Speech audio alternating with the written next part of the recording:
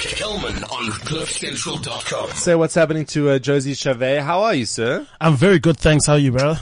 That's a power. There you go. Yeah. No wonder it says Forever Mamba, Forever Legend on your shirt there. Yeah, man, I must say, this t-shirt does put me under pressure. But Does it? Yes. Yeah, the Mamba part. Ah, yeah, okay. Tell me all about it. Yeah, man. You know, when girls read it, they say Forever Mamba. And then, they're expecting, they'll be expecting something like a Mamba, but it's Shongololo. Oh, wow. Okay. So I'm under pressure, so every time, cause they always have this thing, like this excitement, like Forever Mamba. Yeah. Are you referring to your penis? Actually, yeah. Yeah, you are. You totally are. Well, producer Palesa, looking at Josie, what would you have predicted? Shongololo, Mamba, which creature would you have gone with? Horse? What would you have gone with? Stallion. Stallion? Really?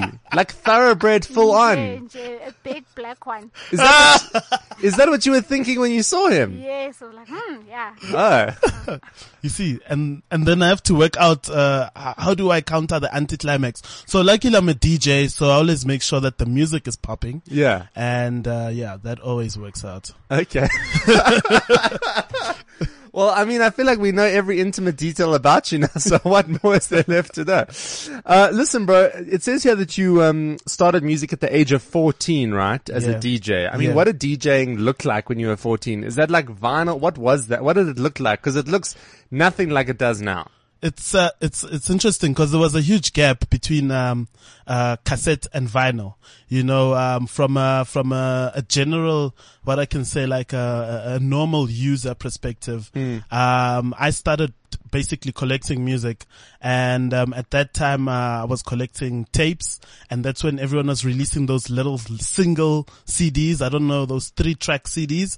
That's what I was getting my hands on, but I started actually out at that time on cassette. I couldn't afford vinyl. It was one of those exclusive things, Yeah. The price of vinyl at that time was ridiculous. So I started with cassettes, just playing around, playing metric dance parties. But how do you DJ with cassettes? How do you swing from one to the other? It was a mess. Literally, I had a pen in one hand, rewinding the cassette manually. Wow. And, to like the specific yeah, point. so I'd have 2 tape decks where I'd just go stop, play, pause, stop, play, pause, Oh, stop, play, no. pause, stop, play, pause. So no fade, no. Nothing. So that's where it was 14 years ago. And then, luckily, CDJs came into play, and the world of controllers, the world of, mixing from your laptop. And I think that just made it easier. And, obviously with the digital world, music, it was easy to get, songs that were exclusively on vinyl, were now readily available, like online and stuff. So, yeah. Well, it's lucky and it's not lucky, because it's lucky, I guess, that it's easier to make it sound great, but it's unlucky because then everybody wants to do it. Yeah, it's one of those cases, but also, competition is healthy, I just feel as though, right now it's more about, finding a unique selling point, because there's millions and millions of DJs, that are out there that are trying to break through. But the big question is, what makes you so different that, you're valuable to a promoter, So that's what's the extra hard work about it. Cause back then, you had about 10 DJs, and they were being booked on the basis that this guy gets the exclusive stuff from Defected Records, and this guy gets exclusive stuff from somewhere. They were booked on that notion, and not necessarily about branding, about how many followers you have and stuff like that. So right now, the game flipped. Now it's more about branding. What do you do? Who you are? Where you from? So what's your USP? To be honest with you, I play music for the crowd. I play what's hot. I play what's going to be hot.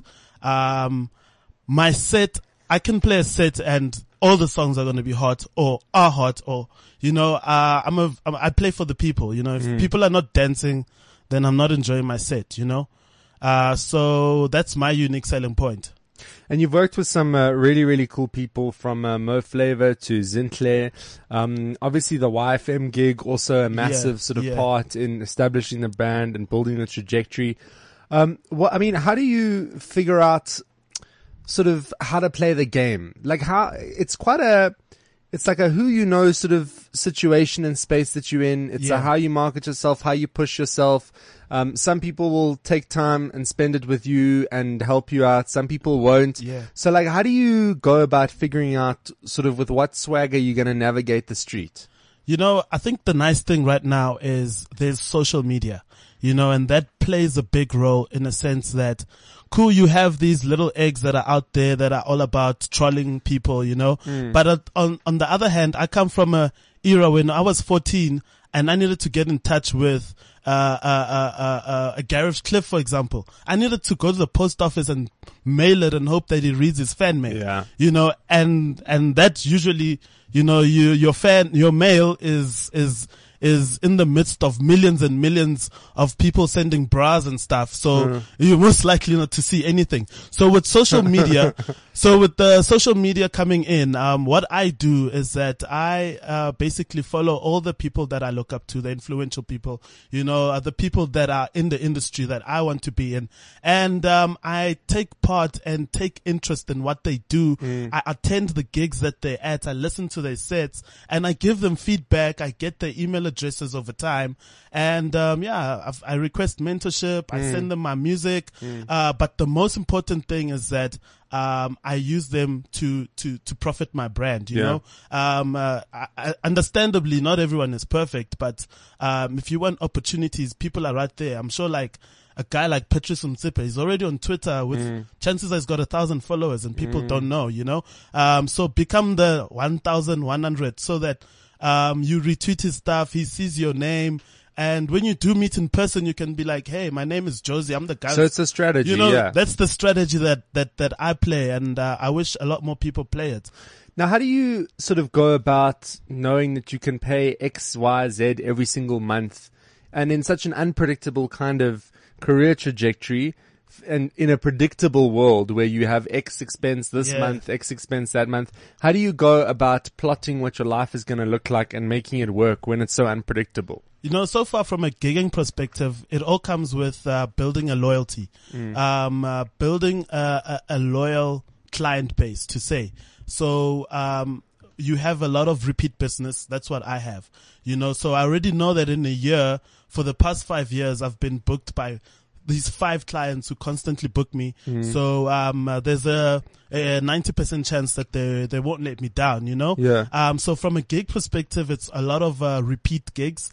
And keeping good relations with various clients so that they keep calling you, so that every year you already know that this guy's going to give me 100K per annum and this guy's going to give me so much. But also from a musical perspective, and what I've seen is that most of my role models, if I looked at it, and all of them, they have steady incomes coming through from various places, you know, TV gigs, radio gigs, and behind the scenes in terms of the entertainment industry. A lot of them do that so that you don't want to cripple your gigging money and put yourself under pressure to pay a house through your gigging money, because at the end of the day you might limit yourself in terms of, you know, that's where you get people that you end up compromising yourself and playing for an amount that you're not worth, just so that I can pay petrol, just so that I can go do my hair. So it's always important that what I've seen is that most established people, they have these entertainment jobs that are sort of more of a permanent, or have at least a long-term freelance agreement type of thing. So radio provides that, and behind the scenes in terms of TV, you know. Do you think there's too many people that want to be DJs in SA? I mean, it's a lot of people that want to do what you're doing. It's a lot. Yeah, there is a lot of people. It's, how can I say? Be honest though, bro. Yeah, there is a lot of people, you know, but I think it's one of those things that people jump into it because someone else is doing it. It's And like, making it look like it's easy. yeah, it's like if you drive through the township, I mean, every corner there's a car wash, every corner there's a salon, you know? And because people see that and like, okay, maybe that's my way of breaking away. Yeah. You know what I'm saying? But, once you're in it, a friend of mine before I started DJing said, don't become a DJ. It's the worst industry. And, flip. There we are. Little did I know, but, yeah, if it wasn't for the love, I think I would have quit a long time ago. The industry is tough to break through. Like you said, you need serious connection, you know? You need to be connected to the main switch, if not attached to a plug somewhere out there who's gonna plug you into the right places. Listen, it's been very, very cool to meet you. A guy like you, do you have a pretty strong sense of what 2018 is going to look like, or are you taking this whole thing day by day? No, I've already got a plan in mind, in terms of 2018. And cool music too. Thanks, man. The track that I did it end of last year with a girl called Andy_SA. She's from Cape Town. So we linked up through social media. Cool. So I'm always connecting See, it goes down in the DM. Exactly. You know, for all the right reasons, it goes down on the DM. So yeah, I hooked up with her, and then, so this year I'm planning on releasing some new stuff. There's a new single that I'm actually finalizing right now with, King J. He worked with Uhuru and, Wizkid. Cool. So it's exciting, man. I'm all about dropping singles, and hopefully by the end of the year, I'll release something like an album, you know, but right now I'm just trying to push traction through singles. I think that, singles are the best way to go since, the album is. Music sales in general have dropped, you know. Yeah. I was telling someone the other day that don't be surprised people are giving away free music so you can buy a cap.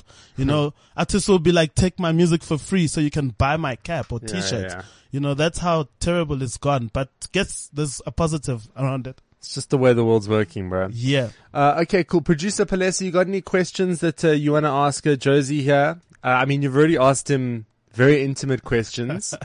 Anything else you want to know? No, nothing else. Nothing else? Not even where to follow him on social media? I think I already follow him. Okay. Well, for everyone that doesn't follow him yet, that's not already on the train, how do we find you on social media, bro? You can catch me at Josie Chave. That's JOSICHAVE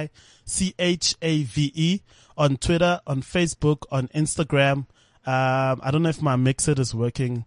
I don't know if anybody's mixer is working. I think it's just yours that's down, bro. It might be everybody. Listen, very, very cool to hang and to meet you. Yeah, what a cool guy. I mean, you're making it work. Like, and this is the thing, you know, turning it into something, and you're super passionate about it. So you got to go for it. Yeah. And, it's a pleasure to be here with you. It's a pleasure to connect with you as well. I'm all about connecting with talent and different kinds of people so we can have a bigger industry, a bigger pie. More people can eat. That's it. Life of the Mamba. Dude, thanks so much for stopping by. This is CliffCentral.com.